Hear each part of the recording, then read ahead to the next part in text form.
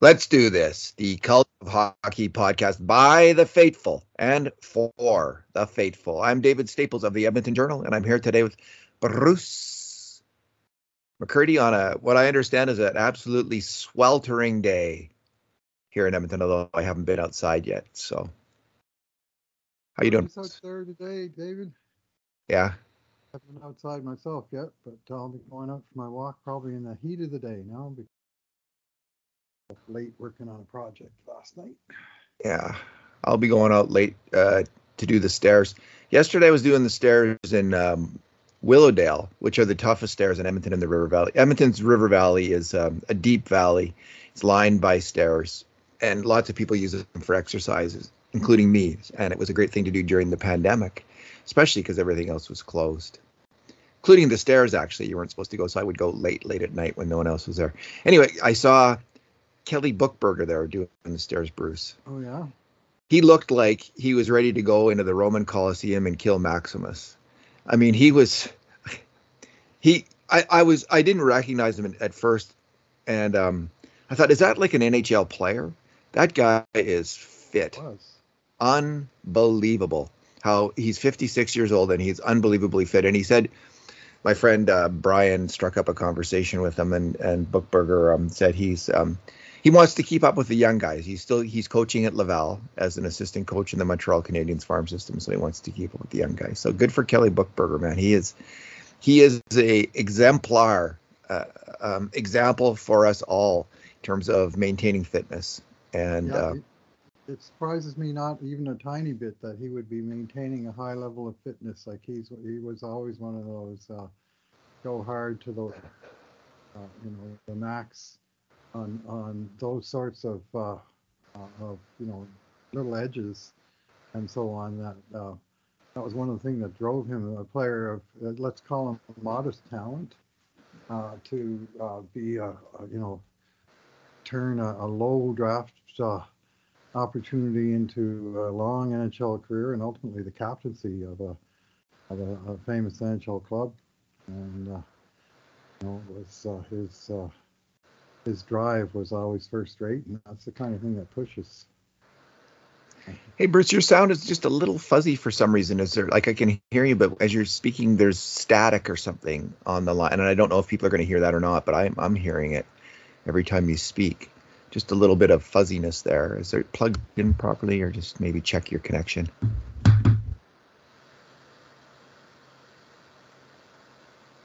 See if that works. And I'll tell the listeners as you're doing that what we're going to be um, talking about today. Huge deal. The Calgary Flames have traded, or excuse me, signed Nazem Kadri to a 7-year, $7 by $7 million deal.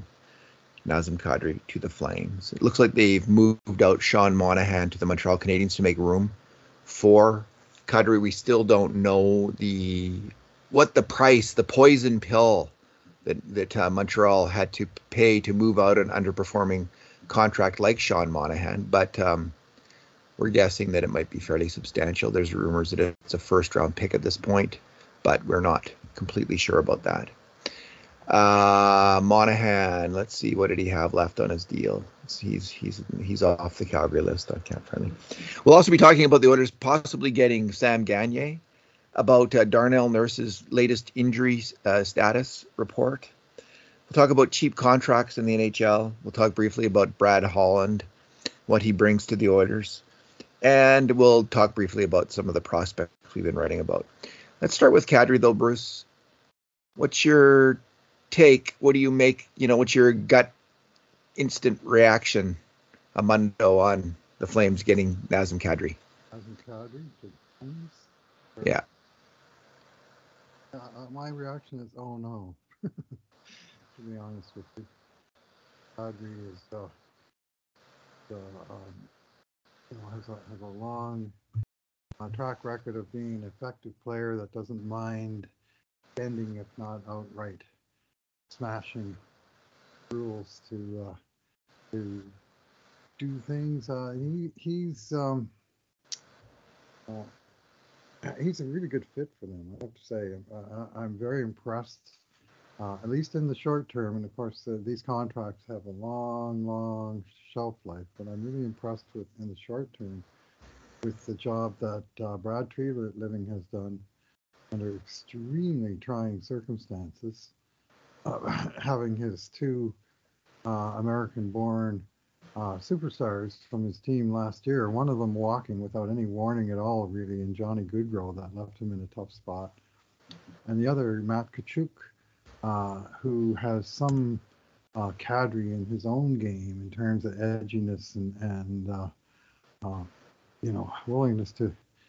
As I was saying to my brother in a phone call yesterday, he says it's not that Matthew Kachuk will go to the dirty areas; it's that he defines the dirty areas. Right? If he's in them, they're dirty. And Kadri is much the same. And to me, like for a guy from dealing from an extreme position of weakness, Treliving, with Goodrow gone and only cap space there, which is, that's cap space is important. And at one point, Kachuk saying, "I'm on my way out," and I thought, well, if they wind up trading him for Joffrey Lupul, Ladislav Sneed, and 3 future high draft picks, then it's going to be 3 to 20 years for Calgary to pull out of this. And he wound up trading Kachuk's future value for the present value of Jonathan Huberdeau and Mackenzie Weegar from Florida, and a first-round pick. I thought that was a fantastic trade by Treliving, really did. And he wound up, Huberdeau doesn't replace Kachuk, but he replaced his Goodrow almost perfectly. Like, they're very similar. Their stats are very similar for years. They both tied for second behind McDavid, I'll add, in the scoring race last year, 115 points each. And really, they should carry on from the loss of Goodrow without much of a hiccup, because Huberdeau is pretty much that player. In fact, I noticed that Calgary gave Huberdeau the identical contract that they reportedly offered to Johnny Goodrow, 8 years times 10.5.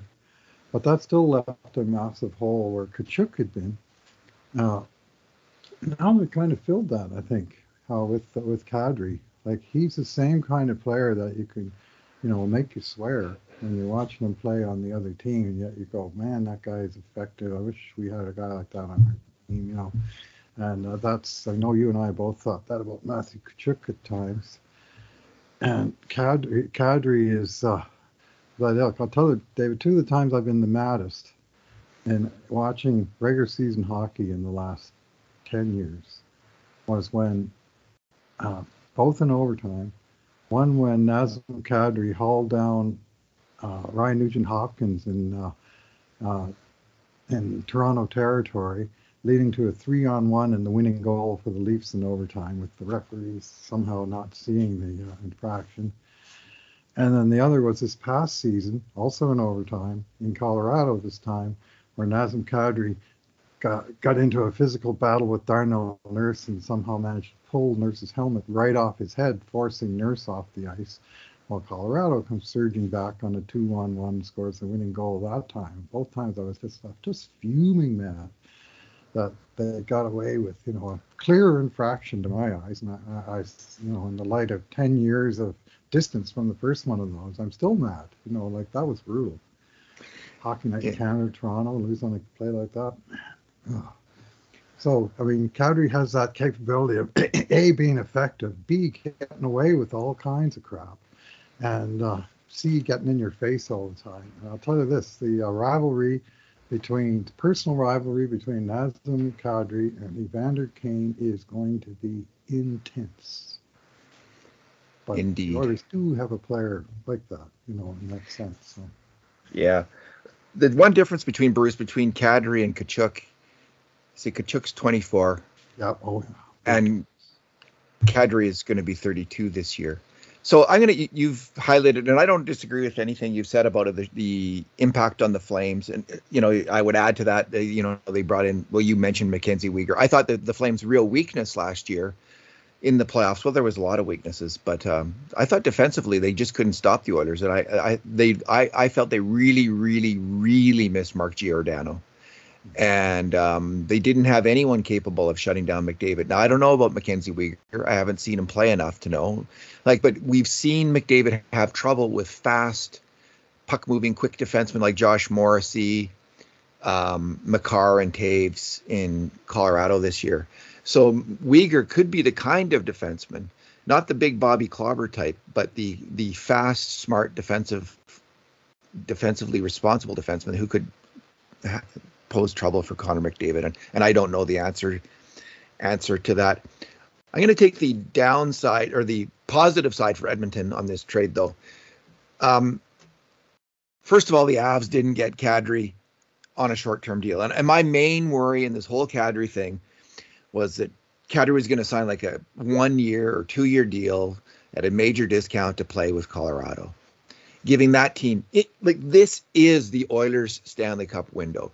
These next 3 years, Draisaitl's last 3 years on his great deal, which we're going to get to in a little bit.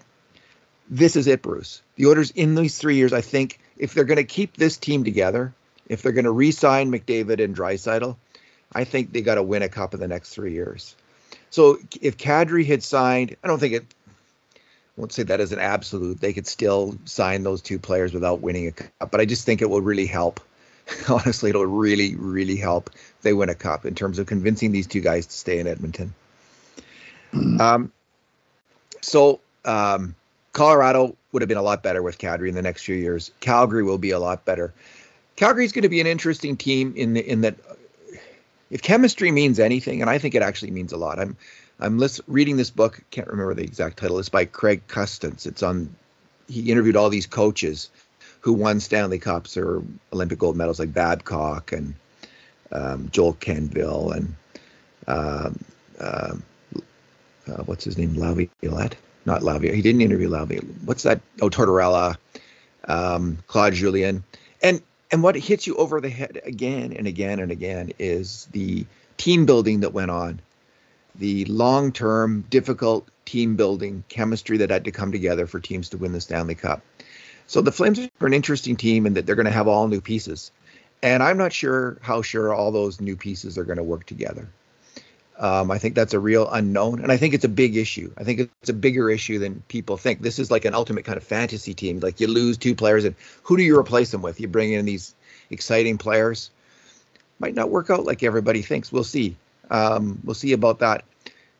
The age, though, of Huberdeau and Kadri is in the long term for the Calgary Flames. Now, players can defy expectations. There are a number of players who have been really strong in their 30s. Putting up great scoring numbers, very effective two-way hockey players in their 30s. And it's not, when you look at really good NHL players, it's not that unusual. It might be a third of them are still going strong at 34, 35, 36, or maybe even half of them, like of the really great superstars. But what we generally see, Bruce, is players start to drop off around the age of 30. They lose 10% or so a year, sometimes more dramatic than that in terms of the loss of performance. And they get injured and they get banged up and they can't go. So the Flames have made this massive risky bet. I just think there's always huge risk. I mean, Oscar Klefbom was signed in his 20s and there was huge risk of a player getting injured on a long-term deal. These two deals, $10.5 million per year for 8 years for Huberdeau, 7.7 for Kadri. Kadri looks like he's going to be 38 or 39 in the last year of the deal. Huberdeau 30, 37, 38.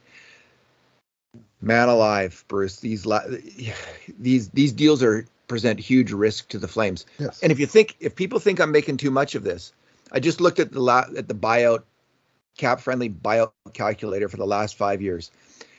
Here's players on the day they were signed. Both the players, the team, and the fan base would have been full of optimism about these players. Here's a list in the last 5 years of some major buyouts that have gone on. Franz Nielsen, Brett Connolly, and the Oilers wanted Brett Connolly. Everyone was excited about Brett Connolly. Martin Jones, James Neal in Calgary, Zach Parise, Ryan Suter, Corey Schneider, Kyle Turris, Justin Abdelkader, Bobby Ryan, Kevin Shattenkirk, Andre Sekera, Corey Perry, Troy Brower, Mike Camilleri, Benoit Pouliot, Scott Hartnell, Dan Girardi. It is not, and this doesn't even cover players who haven't been bought out, like Andrew Ladd and Kyle Okposo and Milan Lucic, who haven't covered the bet of their deals, but haven't been bought out for one reason or another. It is an extremely, extremely risky move to sign players to long-term contracts, to these 7-8 year deals. And that risk is greatly exacerbated when you sign them into their 30s and especially their late 30s. So good luck to Calgary on that. The chances of both of them covering the bet is like 5%. I'm going to say 10%. The chances of one of them doing it is probably 20-30%, I'm guessing. So, like, about a third of these, Huberdeau's a pretty good player. Kadri plays a rugged game, though, and those kind of rugged guys tend to get ground down earlier. So that's my cautionary note on this for the Flames. I mean, everybody's well aware of this. And Jim Matheson's right now on Twitter saying, like, the job of the NHL GM is to win now. Like, forget all this stuff about down the road. And I actually don't agree with that.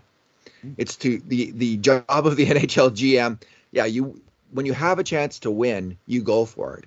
But you also must keep an eye on the future of the team. You're letting down the fan base and the owner if you do not. So I don't really agree. It's all about winning now. It's certainly a big part of it. But you can't blow your brains out on this thing. I'm not suggesting Calgary has, but they're getting close. Well, here's the sad fact, David, of the, I think, 18 names you just listed. 3 of those buyouts were precipitated by the Edmonton Oilers. Yes. Sekera and Neal. And, they finally got the Pouliot, the lingering dead cap of Pouliot off the books, but the other 2 remain, and that's a killer too. We want to talk about hurting your team long term. I mean, it's just the offshoot of what you're saying about buyouts. Those cap hits linger for a very long time because the term is doubled at the point of the cap hit, so it takes a long time to get away from a mistake like that.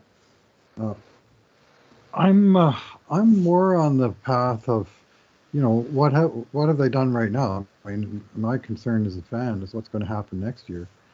And the Calgary Flames have gone from, a first place team that looked like things might be coming apart at the seam to a team that has re-engineered, but has done a pretty good job of filling those 2 holes. I mean, Huberdeau, of the 2011 draft, Huberdeau and Gaudreau were both picked in that draft, and they are actually the 2nd and 3rd highest scorers of that draft, with only Nikita Kucherov barely ahead of the 2 of them, like 616, 613, 609. Like, it's you could throw a blanket over them.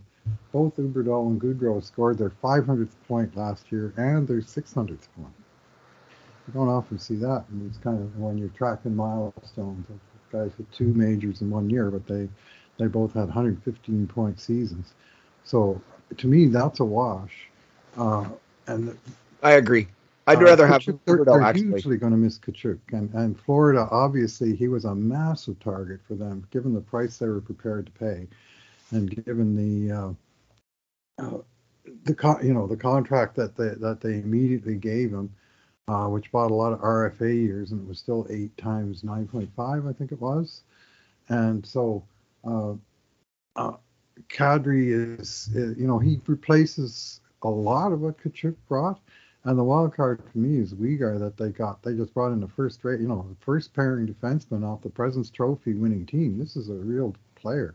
Yeah. And 22-23, the 3 guys, Huberdeau and Weegar and Kadri, the combined cap hit for the 3 of them is only around $16 million. For this coming year, yeah. For this coming year, because those guys, the 2 from Florida, both had a year left on brilliant bargain contracts, 5.9 for Huberdeau, 3.2 for Weegar. And they were 1-2 on the Panthers in ice time. And, they're like big-time players for them. And Calgary, in getting out from, Florida's actually playing Tkachuk more for this upcoming season than they would have paid both Huberdeau and Uyghur combined. So Calgary got the benefit of those contracts. I guess they're going to have to pay the price to get out from under the Monahan deal, but I think they've done a terrific job of reconfiguring their team. They've sort of expanded the Sutter window, which is definitely compete now. You don't think Daryl Sutter is concerned about the other end of Huberdeau or Kadri's contracts? I sure don't. And so I'm not sure I'm too concerned about the other. I'm going to be 75 by the time Huberdeau's contract runs down. I'm more worried about next year. And right now I'm worried about the Flames. And just to complete your respond to your thought about the Calgary's defensive weakness, I'm thinking a Flames fan probably thinks about the same thing this off season about the bad luck and bad timing of the injury to Chris Tanev. That Oilers fans might be thinking about the one to Darnell Nurse that sort of had him, he was in the lineup, but he wasn't really able to do what he does. And I think that was definitely the case with Tanev. And now there's a distinct possibility that, not only will Tanev be back and healthy, but he will have a new partner, and that partner will be Mackenzie Weegar, and that will be one fine defense pair. Yeah. You mentioned the Huberdeau and Weegar contracts, Bruce. I've been working on a piece, which I'm going to be writing tomorrow, on the best bargain contracts in the NHL. And I'll just quickly go down a list of the ones I think are the best. So of the forwards, I think Huberdeau's, I was really focused on bargains related to the best players. I think you win Stanley Cups by having really a number like 6, 7, 8 really, really good hockey players. So I'm not so worried about whether you're getting a great deal on a fourth liner or a third pairing D-man, that kind of thing. Let's say I'm thinking about which great players are really bargains. And right now, the biggest bargain I could find was JT Miller in Vancouver, who is a fantastic hockey player. Yes, he is. And he's earning $5.3 million this coming season. So he represented probably the best for a forward. And then Nathan McKinnon, who gets $6.3 million, Bruce, next year, and is obviously one of the best players in the world. The best 2 or 3. He's Makar, McKinnon, Draisaitl, McDavid are the 4 guys that stand out for me. Maybe Hedman might be on that list as well. Elias Lindholm in Calgary is also a great bargain. He gets $4.9 million a year, and he's a fantastic hockey player. Huberdeau is on the list, and then Draisaitl. And Leon he gets $8.5 million, but I think he's still arguably $3 million, $4 million underpaid a year based on his level of performance. Scheifele is another bargain contract for forwards. And McDavid. I think McDavid, if I'm not mistaken, was it $15 million a year he could have signed for, Bruce? Yeah, sounds about maximum right. Contract. 20% of the salary cap, and it was around 75 at that time. I believe the 15 million figure was floating around, and he took 12.5. And the rumor at the time was that the Oilers were going to sign him for 13.25. And he took a little bit less, and whether they wound up putting that towards Draisaitl, well, that wound up being another bargain contract in the end. A lot of people were saying, well, McDavid cheap, but Leon was too much. Well, I think if you ask that same question now, you'd say, well, they both deliver pretty good value on, even though they have huge contracts. I mean, they're just such massively important players on this team. Yeah. So with the goalies, I didn't find a ton of bargains. There's a number that look like they're bargains. Tristan Jarry, he earns $3.5 million, and he had a really good year last year. Ilya Sorokin on the island, he earned $4 million, and again had a really good year. Freddie Anderson, $4.5 million, had a really good year. But it was the biggest bargain, Bruce, in the NHL. I'm going to argue is, unfortunately, on the Colorado Avalanche. It's Devon Toews. He $4.1 million, Bruce, and he is definitely in the top 5 D-men in the NHL right now. He's a fantastic hockey player, offensively and defensively. So Taves, Cale Makar, I think even at $9 million a year is a huge bargain for the Avs. Like I see him as a $12-13 million a year player, the way he can perform. Uyghur this coming year is a huge bargain. Damon Severson of the New Jersey Devils has become quite a good hockey player, and he only earns $4.2 million. Brent Pesce and Jacob Slavin of the Hurricanes are both underpaid, I think, compared to their value. Pesce earns just $4 million a year, and Slavin $5.3 million a year. So I'll leave it there for the defenseman. So, on the list, I think Draisaitl is the only Oiler who really qualifies. Maybe McDavid. If it was $15 million, I think whatever it was, McDavid could have got paid the maximum, and you could make an argument he was worth it. A strong argument. He certainly could have got that amount of money if he had wanted it. And so I'm going to go with those contracts for the Oilers. The Athletic did an article a couple months back now, Dom Lucian of the Athletic, where they did they call player cards. And one of the highlight features to me on those player cards was actual value compared to cap hit. Yeah. Now, I can't say I agreed with all of Dom's valuations of certain players, but he had McDavid at $20 million value against 12.5. So then he's the biggest bargain. That would make him the biggest. Well, I don't know what Makar. He had Austin Matthews at 22 million, I think, based on last year, against 11.634, I believe, his cap hit. And didn't he write an article about the worst contracts and not have John Tavares on the list? I think so. Yeah, that was kind of interesting. He had all the high-priced defensemen from the Summer of Nurse, with actually the Summer of Seth Jones, which I'm still a little iffy about. But Seth Jones, Zach Werenski, and Darnell Nurse were all on this list, and they all signed within weeks of each other. Long-term deals in the $9+ million range, and he's listed all three of them. So anyway, I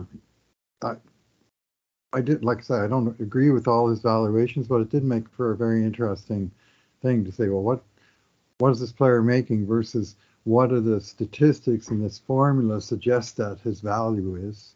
And it's a guideline as opposed to anything hard and fast. But there's some interesting names on that list. I did not ever see a list that showed that. You had to sort of flip through the individual cards, so it was a little bit. Yeah. I didn't do like all 32. Didn't look at all of them. Yeah. It's funny. Like, sure looked hard at the Oilers. Austin Matthews is obviously a really great. He's a fantastic hockey player, great goal scorer, and I think he's also seen as a solid defensive hockey player. So, but I've seen Austin Matthews play a lot, Bruce. Mm-hmm.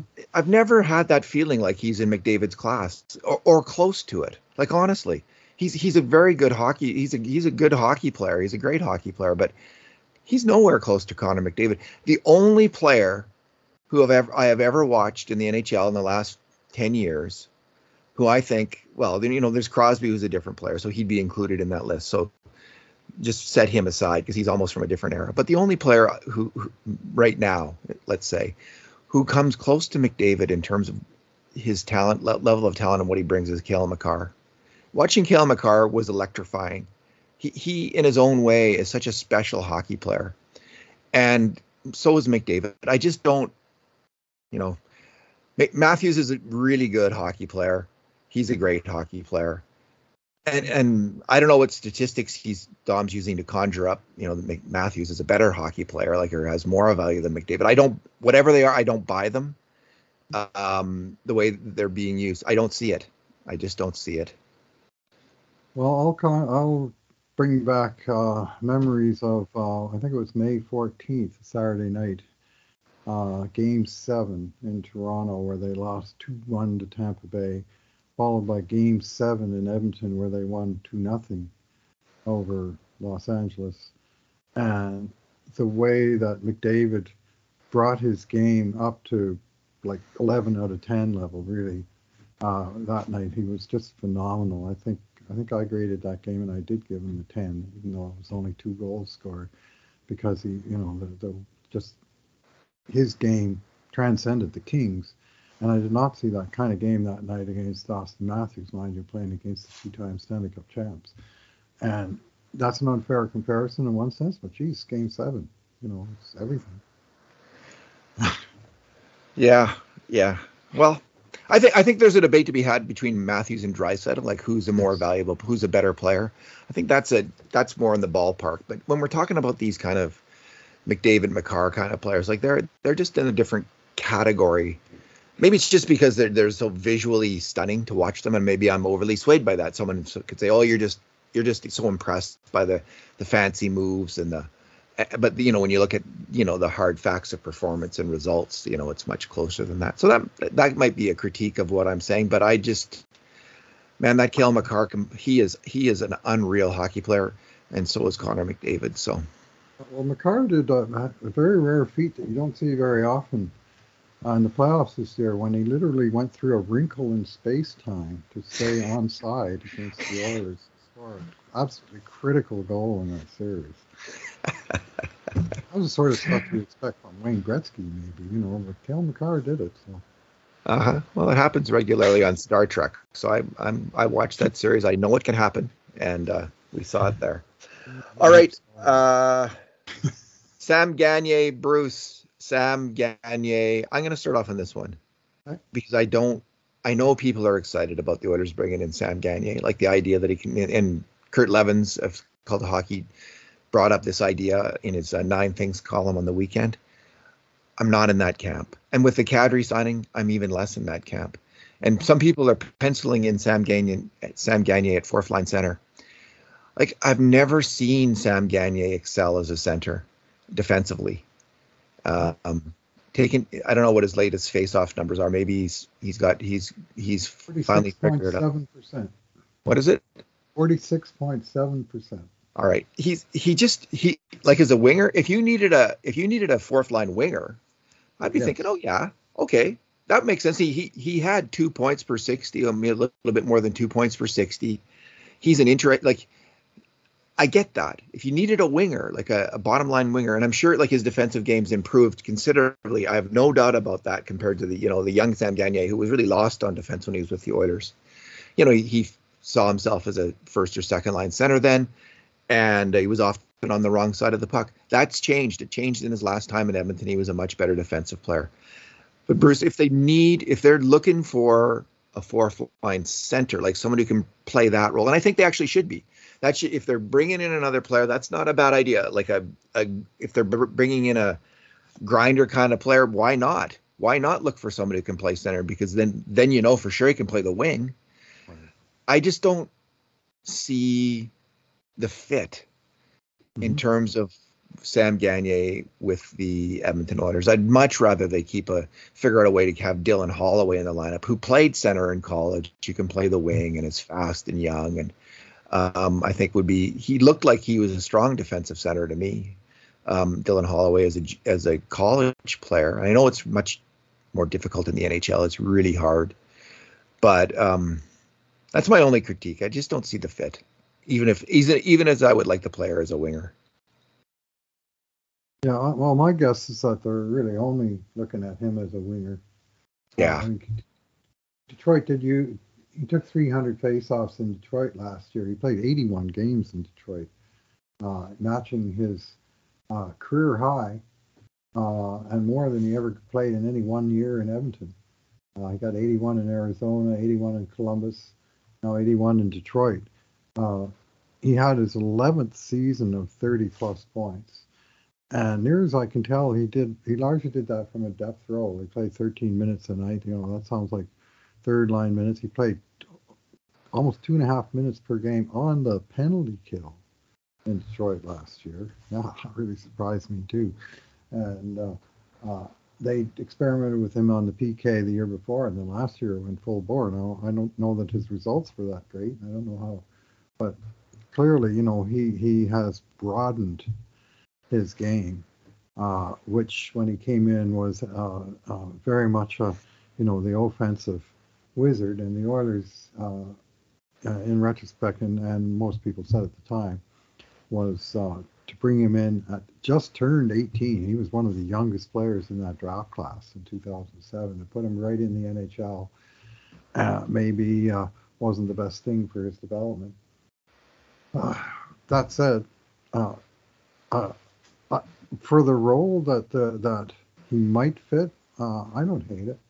A depth guy that can actually put the puck in the net. I mean, if you think of him in terms of this is a guy who goes on the roster who's replacing Kyle Turris, but he's going to do it at half the money, play twice as many games, and score 4 times as many points.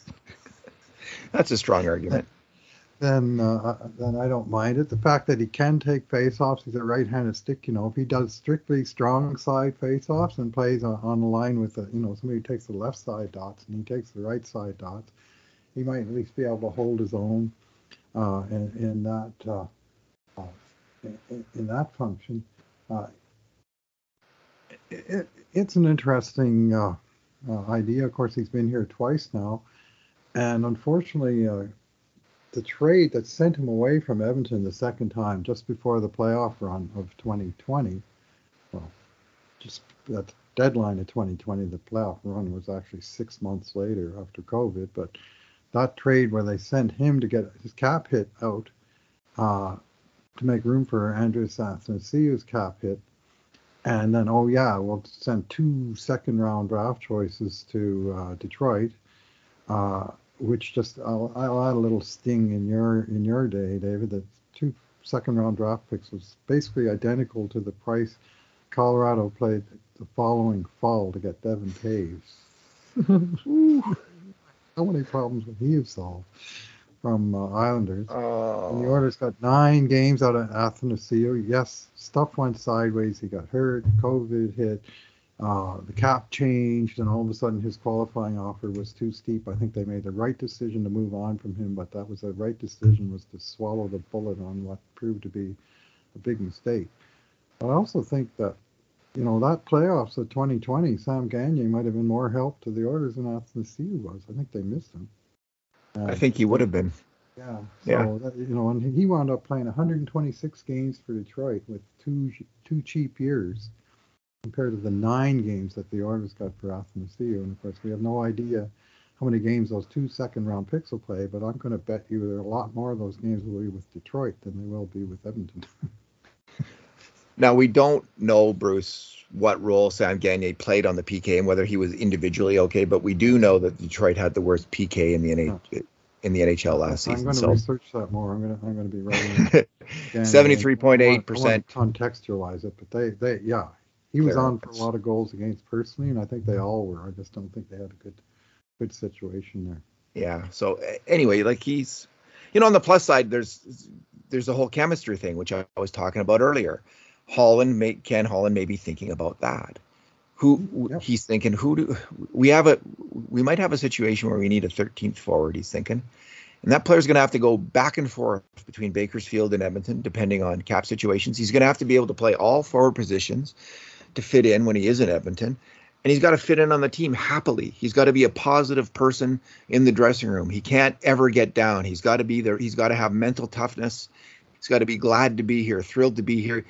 The players have to know him. He's got to fit in. So, man, that checks a lot of boxes with Sam Gagner right there. So that might be the main thinking. And again, that's solid thinking.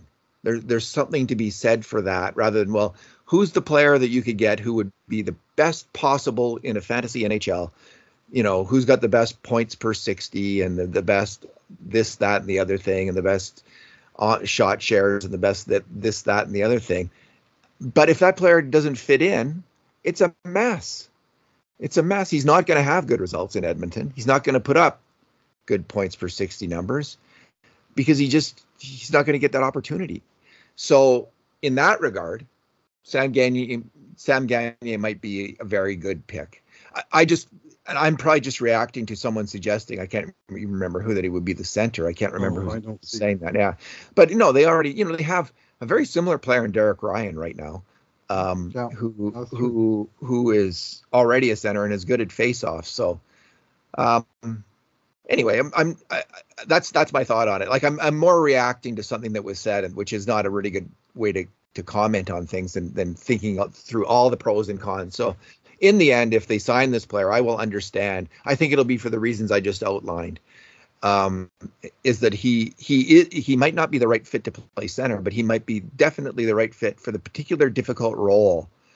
They're going to need a player or players to fit in with. So Holloway may be a better player on the Oilers if he gets the opportunity, but Gagner, it might be better for Dylan Holloway to spend the whole year, in the AHL and truly play center, top line center for Bakersfield.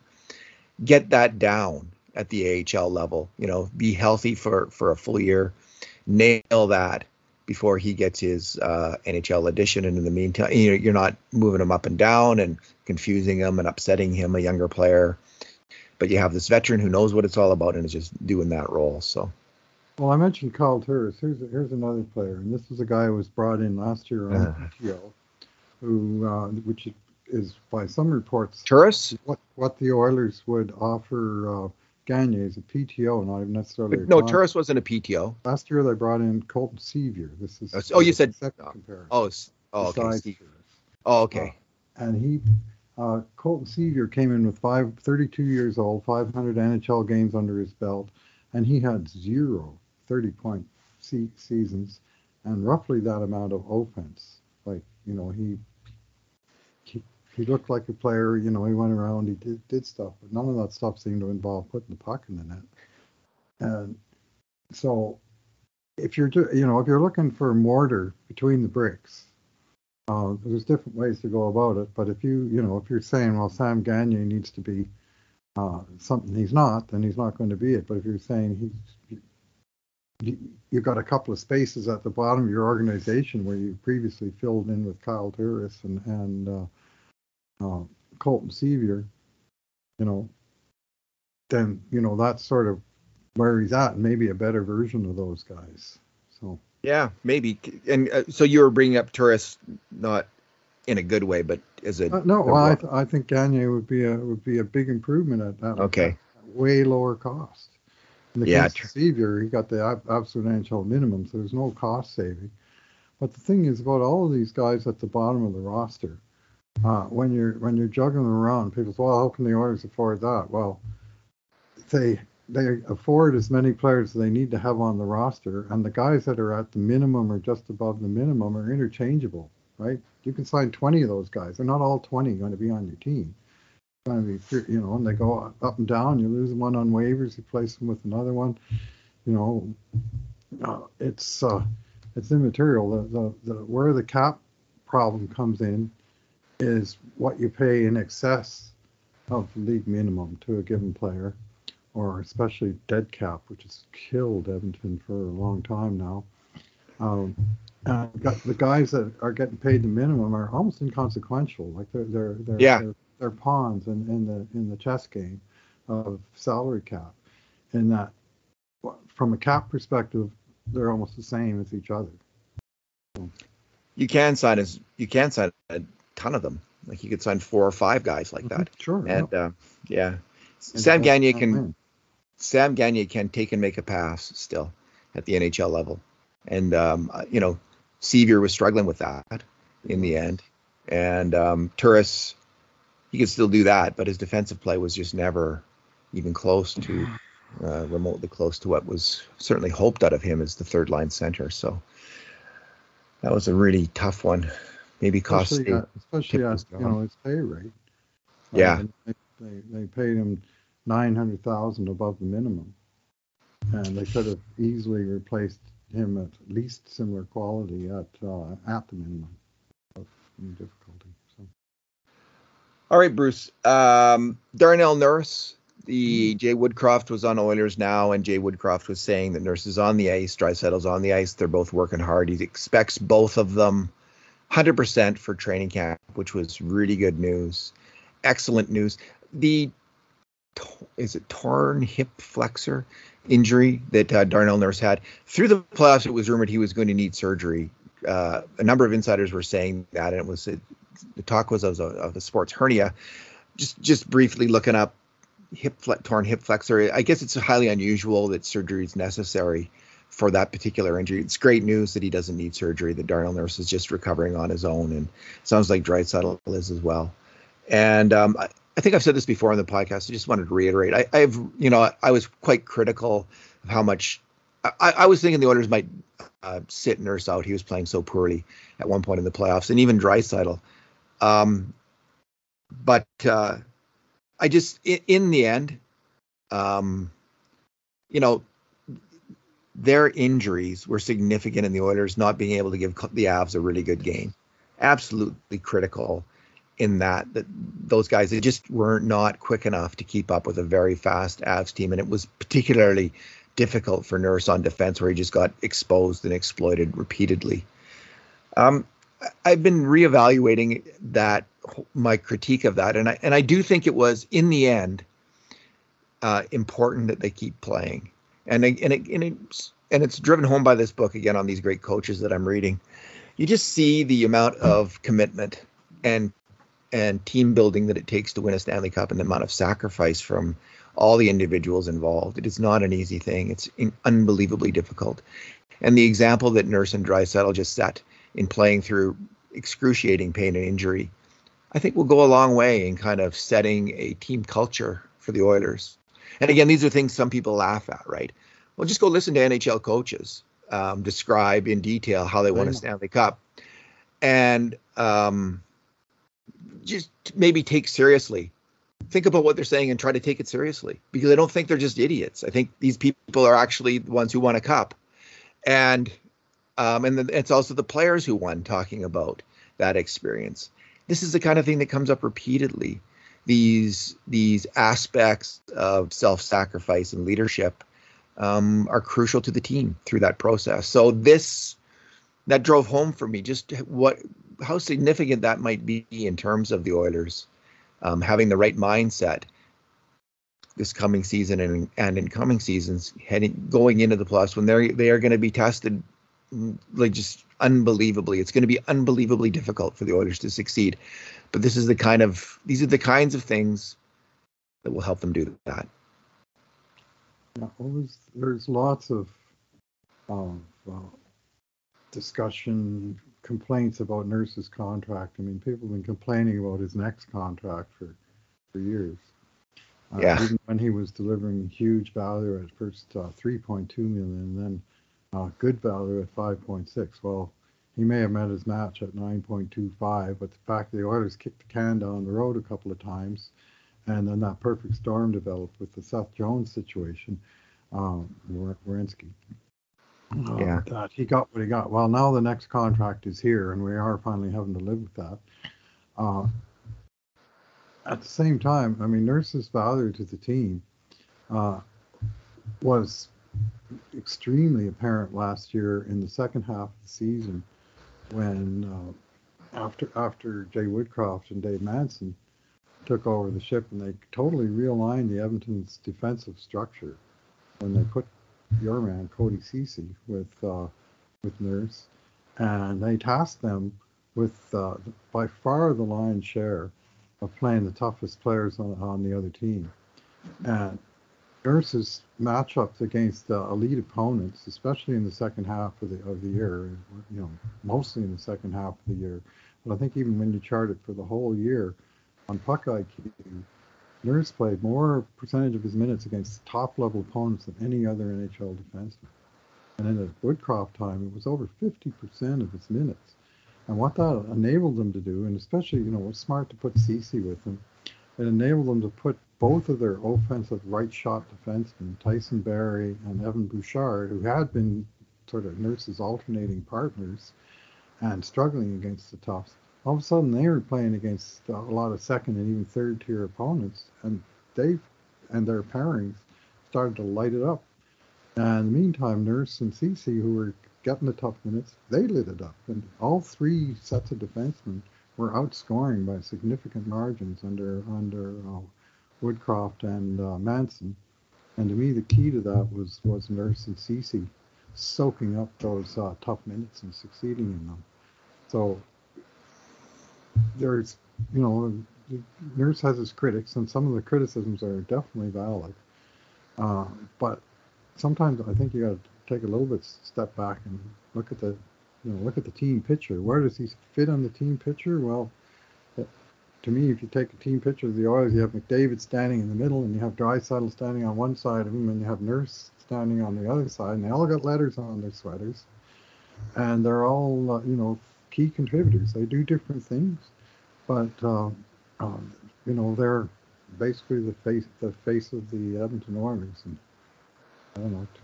To me, they're easy guys to root for, frankly. But yeah, given his quality of competition, Bruce, given his time on ice in crucial situations, his productivity, which is pretty good on the attack, Nurse is clearly a top 10 defenseman. He's a number one defenseman in the NHL on his team, and he's in the top 10, I think, in the NHL, and he has been for a couple of years now. And if he can maintain that, that'll be, no one's going to be complaining about his contract. And there's a chance he will be. I think he's going to be 34 when the contract runs out. It's not unheard of for players to keep playing strong hockey until they're 34 years of age. He's not signing this when he's 31 or 32. Like, he's not Nazem Kadri. This isn't an 8-year deal going to a player who's 32. He's a younger guy, and I don't expect he'll be a number one, a top 10 NHL D-man when he is 33, 34, 35. That's sometimes happens, but it's usually with better players than Darnell Nurse starts out as. But there's the true superstars, which he is not. But he is a number one D-man by any standard, I think, and he's a good one. First, let's finish up by talking about some of the prospects. We're writing about the prospects, and we can kick it off, like segue from Nurse. I think the Oilers really started to have a focus under Craig MacTavish. MacTavish thought the team, I think, was too small, and he wanted some good big players. And in the 2 years he was running the draft, I think he was the GM these 2 years, they drafted Darnell Nurse and Leon Draisaitl back to back. That's Craig MacTavish's rather significant, unbelievable contribution to the success of the Edmonton Oilers. And since that time, the Oilers have really focused. They've almost every draft, not everyone, but almost everyone, they've drafted what I refer to as they've added to the big boys brigade. These huge defensemen. They're not all similar, but they're all really big. We're talking 6'3", 200-pounders at least. And we both, in our prospect series, we both wrote about one of them you wrote about Phil Kemp. Yeah. And I wrote about Luka Munzenberger. And on the list right now, some of these big boys have not worked out for the Oilers. William Lageson's gone. Ziet Paigan is gone. Philip Berylund's gone. But there's still a number of them who are in the system. So this includes 6'7", 230-pound Vincent Desharnais, 6'6", 190-pound Markus Niemelainen, 6'3", 200-pound Dmitry Samorukov, 6'3", 200-pound Phil Kemp, 6'3", 195-pound Evan Bouchard, 6'5", 215-pound Michael Kesselring, 6'3", 200-pound Philip Broberry, 6'3", 200-pound Luka Munzenberger, and 6'3", 185 pounds, he's just 19 still, Maximus Wanner. It's a lot of players, Bruce. Now, the three of them are high draft picks. I mentioned Nurse, Bouchard, who have both made it already, and Broberry, who looks like he's going to make it. But if they can just get one or two of these guys to pan out as big, tough, depth players, and I think there's a good chance of that with this group of people, the way they're trending. So of that list, who would you pick? Well, let's just start with Kemp. What do you think of Kemp? I think he's close to reaching his level, to be honest with you, and I'm not sure that that he's got NHL game. He has a lot of very positive attributes. Philip Kemp, he's a very smart guy. Went to Yale. Been strongly touted for his leadership capabilities. He was the captain of the U.S. development team program, under 17, under 18, at a time that they had some pretty brilliant players in that group. And he's he's big. He's a right shot. There's a whole lot to like about him. I haven't seen him good as a skater, And in particular, just some of the fine points, the crossover steps, uh, the ability to, first step in particular. And I have an idea that, I've seen a couple plays where, he's been exposed by a faster, better skater. And I think at the NHL level, that can be just a huge weakness. I do, if he were to make it, surely the upside is as a third pairing D-man. But as you say, you have you take enough shots at this. I like the thrust of your post that they don't need them all to make it. They need one or two guys to beat the odds and make it, and fill out a defense core that already has some pretty strong players within it. And so to me, we had him ranked number 19, and we have not yet posted on some of these other guys for reasons that they're probably trending a little higher than him at this point. Yeah, so I wrote on Luka Munzenberger, and I was able to see him play 2 games, and he was really good against Switzerland. He plays a very aggressive, assertive game. He's up in their face. Then he tried the same against Finland, and he got burnt a couple times because the Finns if you're too aggressive, they punish you for it because they can pass that puck so well. So he's an interesting player. Like he has a reputation of being an absolutely ferocious hitter, which I like. I thought with Kemp that I would see more of that kind of super ruggedness, and I don't see that in his game. He's more of a smart player, Kemp, and I agree with your assessment. I think he and Wanner, who are the lowest rated prospects of the ones I've just mentioned, are the least likely to make it. And, Munzenberger, we have 17th overall, so he's got a chance. Right. But, he, compared to some of these other guys, I mean, Markus Niemelainen is obviously very close. He played already in the NHL. He's absolutely enormous. He skates really well, and he hits like a freight train. But can he move the puck well enough? Like even at the AHL level, he was one of the weaker puck movers. So that might give an edge to a player like Samorukov, for instance, over him this coming year. Desharnais, I haven't seen play that much. He's 26. He's the biggest of these players, but he had just a great year in the AHL. If you go by his plus minus and what everybody said of his play. So, these are players we're going to write about and dig in a little deeper. Desharnais, Niemelainen, and Samorukov, Kesselring in the days to come in this prospect series. But I just find it interesting that there's so many of them, and I like it. I like the strategy. I think it's a good idea. Like, and in terms of if these guys can skate well enough to hang in there and move the puck well enough, that could help you beat the Avs. Having a big shutdown third pairing kind of guy who can hang in there, that could be big. Who can, and I'm thinking Niemelainen here specifically. Like if he can figure it out, or Samorukov, if these guys can figure it out, that could be a pretty huge thing for the Edmonton Oilers. Yeah, well, figuring it out is the thing. And I mean, Wanner, I wrote about him as just outside our top 20, but pretty positively about how he trended over the course of his 19-year-old season. Yeah. He just seemed to get better and better based on the limited statistics that we had. He became more and more important to that team in his, actually 18 to 19-year-old season. He's still got another year left of junior hockey. And those guys, it's hard to project. Like you can look at them and say, well, most of these guys probably will top out at minor pro or, with a few cups of coffee at the NHL level. And then every once in a while, you got a Colton Parayko that comes down the pipe that doesn't even get drafted at age 18. Yeah. Gets taken in mid rounds at age 19, and he's a nobody. And then all of a sudden, where'd they get that huge guy playing defense for them all over the ice? And you really hope you get one like that.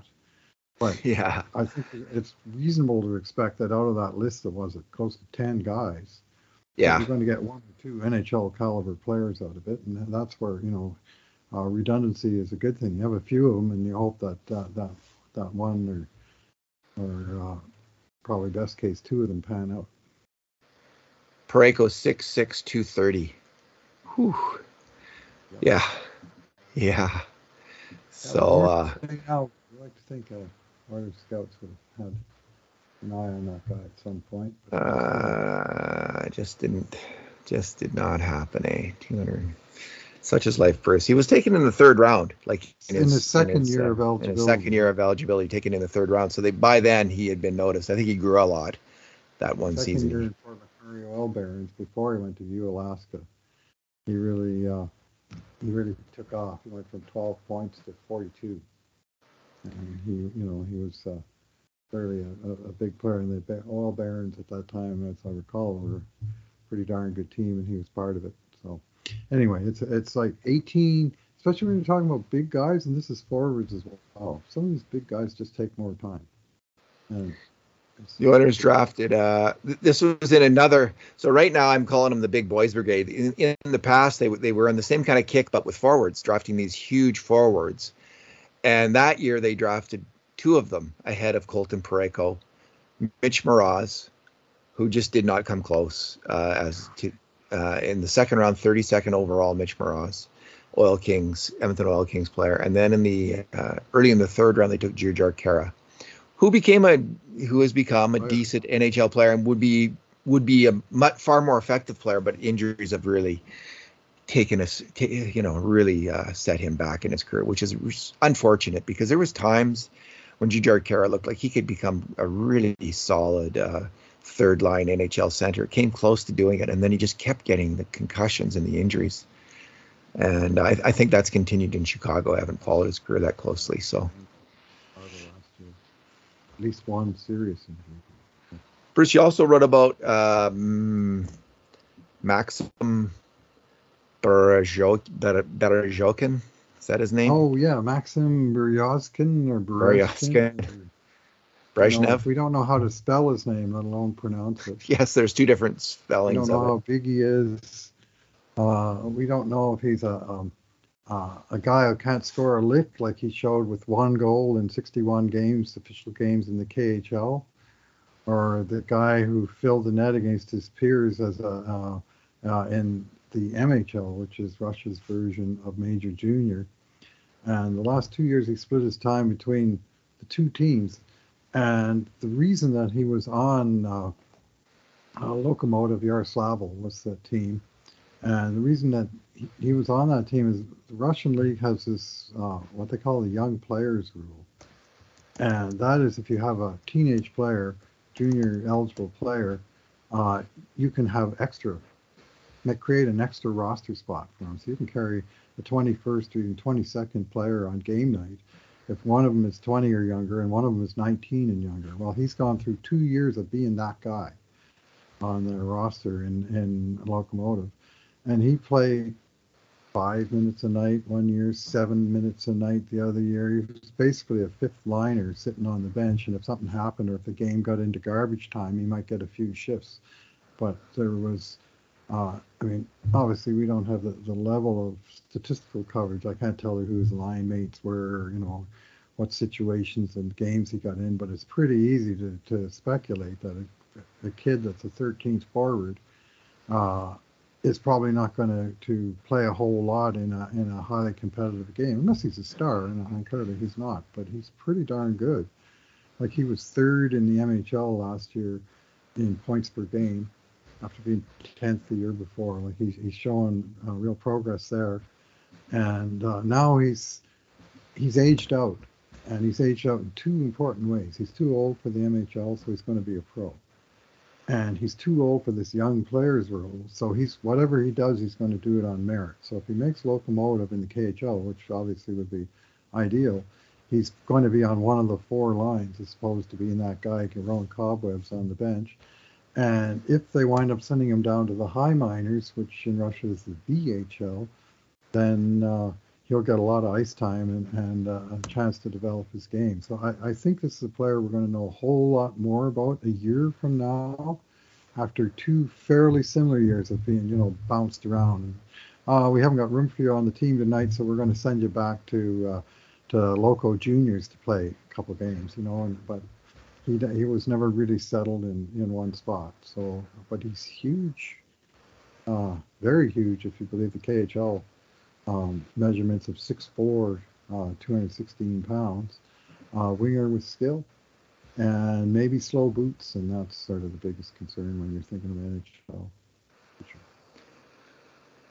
All right, Bruce. The book that I was talking about on the hockey coaches, I want to recommend it. I'm listening to it on Audible, and it's a little distracting because the narrator tries to impersonate the voices of the different coaches, and he does a really bad job. Like, I know how Todd McClellan sounds, and I know how some of these different coaches, and he doesn't sound like them very much. So it's quite distracting in that way, but it's full of great stories. I don't know if you've ever read the book, or it's Behind the Bench, Inside the Minds of Hockey's Greatest Coaches.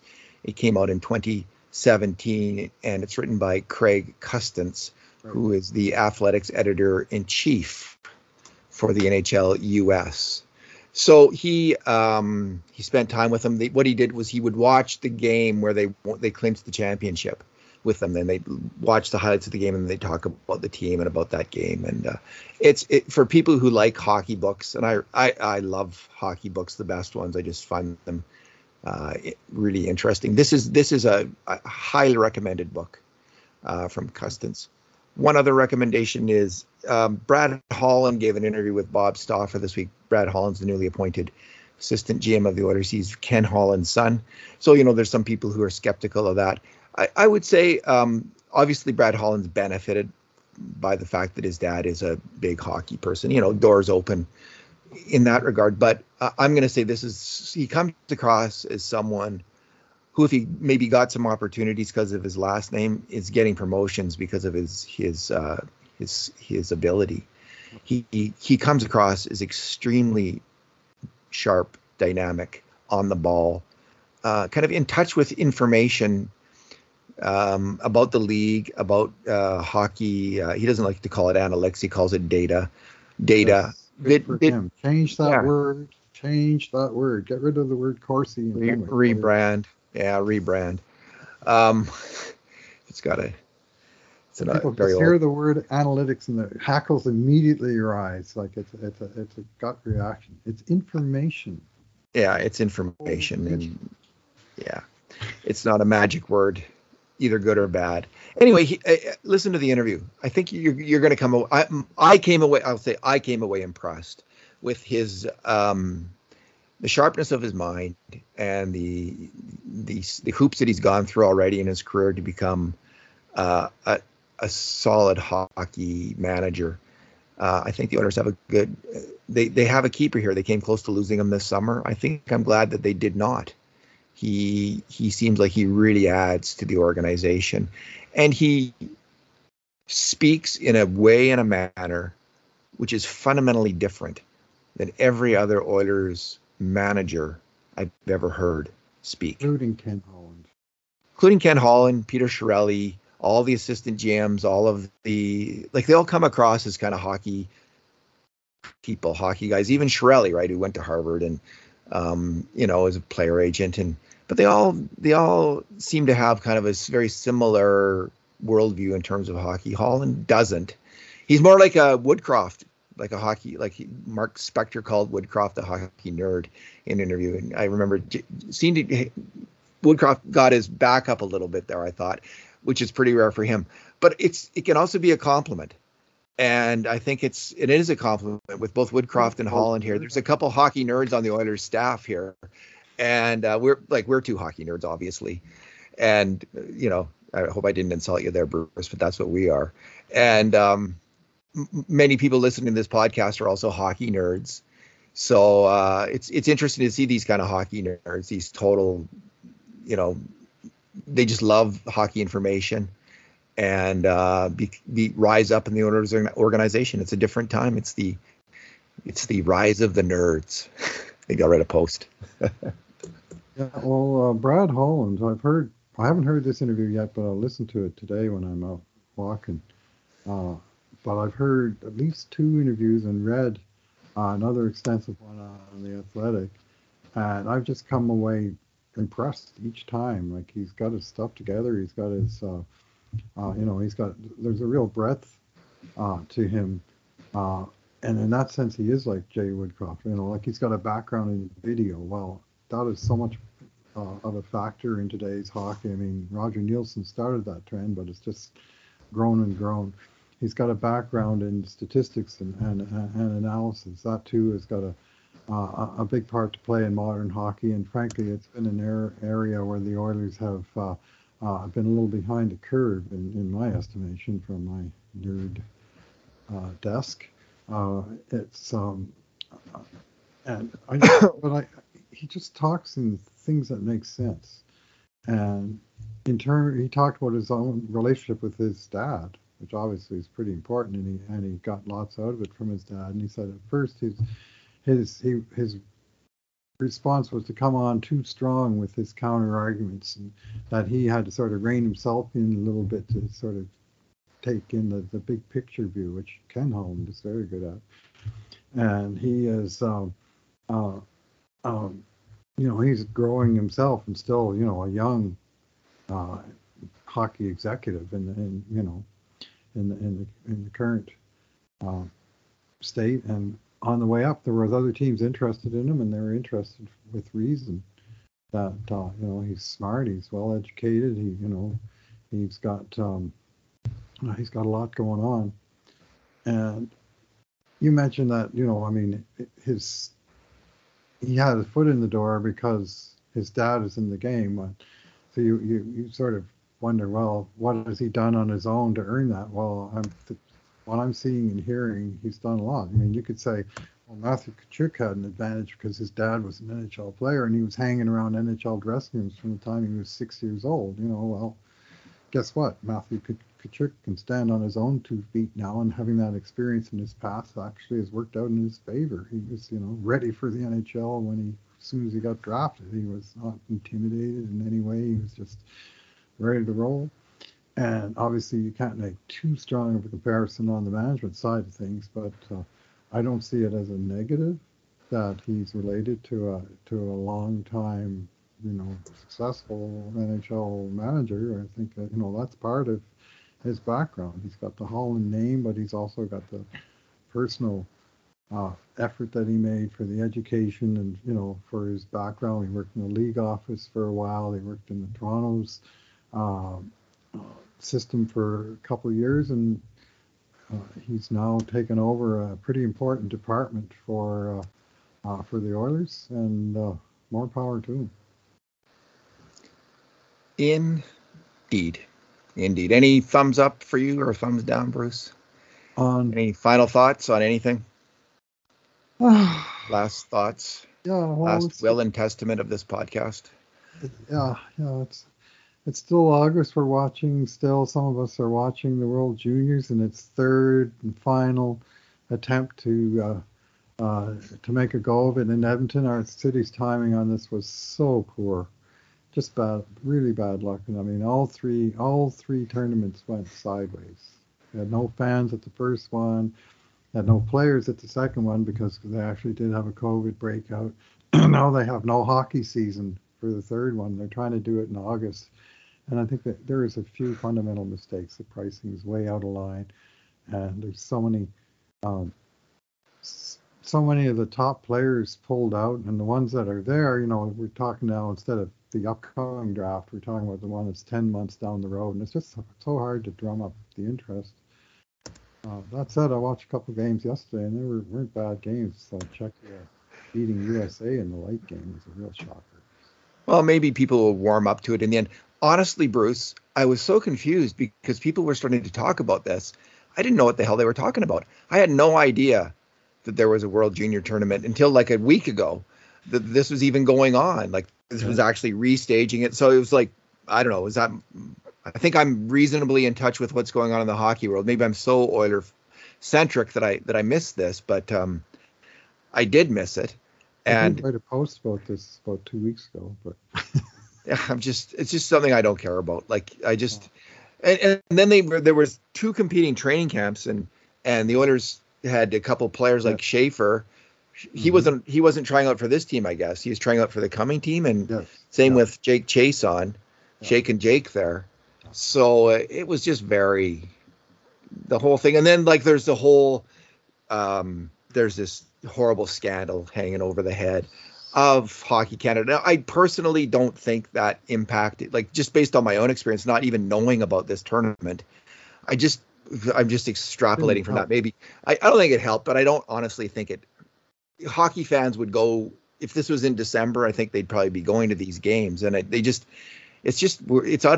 not the right time for a hockey tournament. August is no one wants to be in a rink unless you're playing beer league hockey. I still am.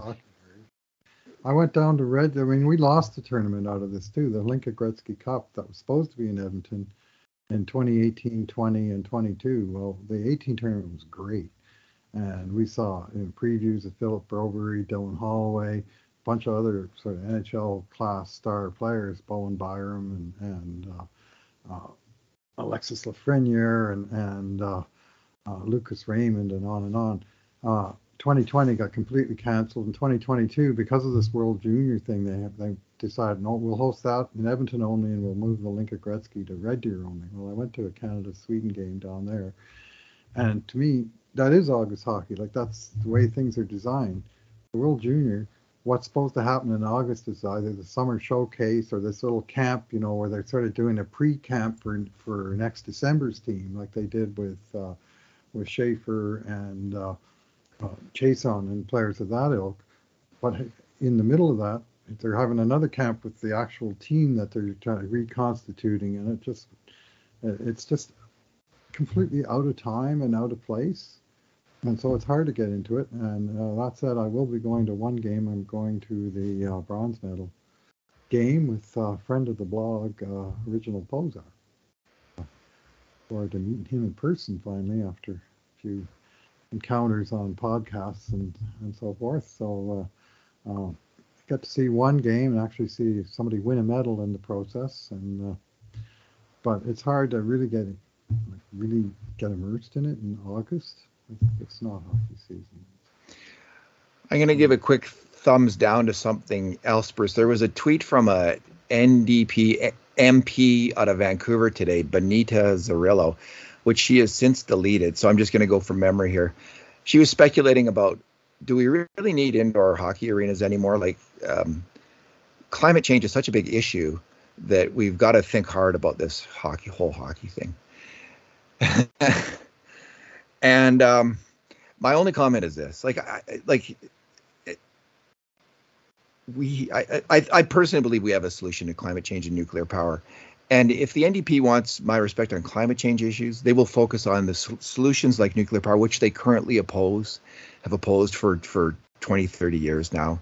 Became a very trendy thing to oppose nuclear power based on a number of incidents, and it's a complicated history.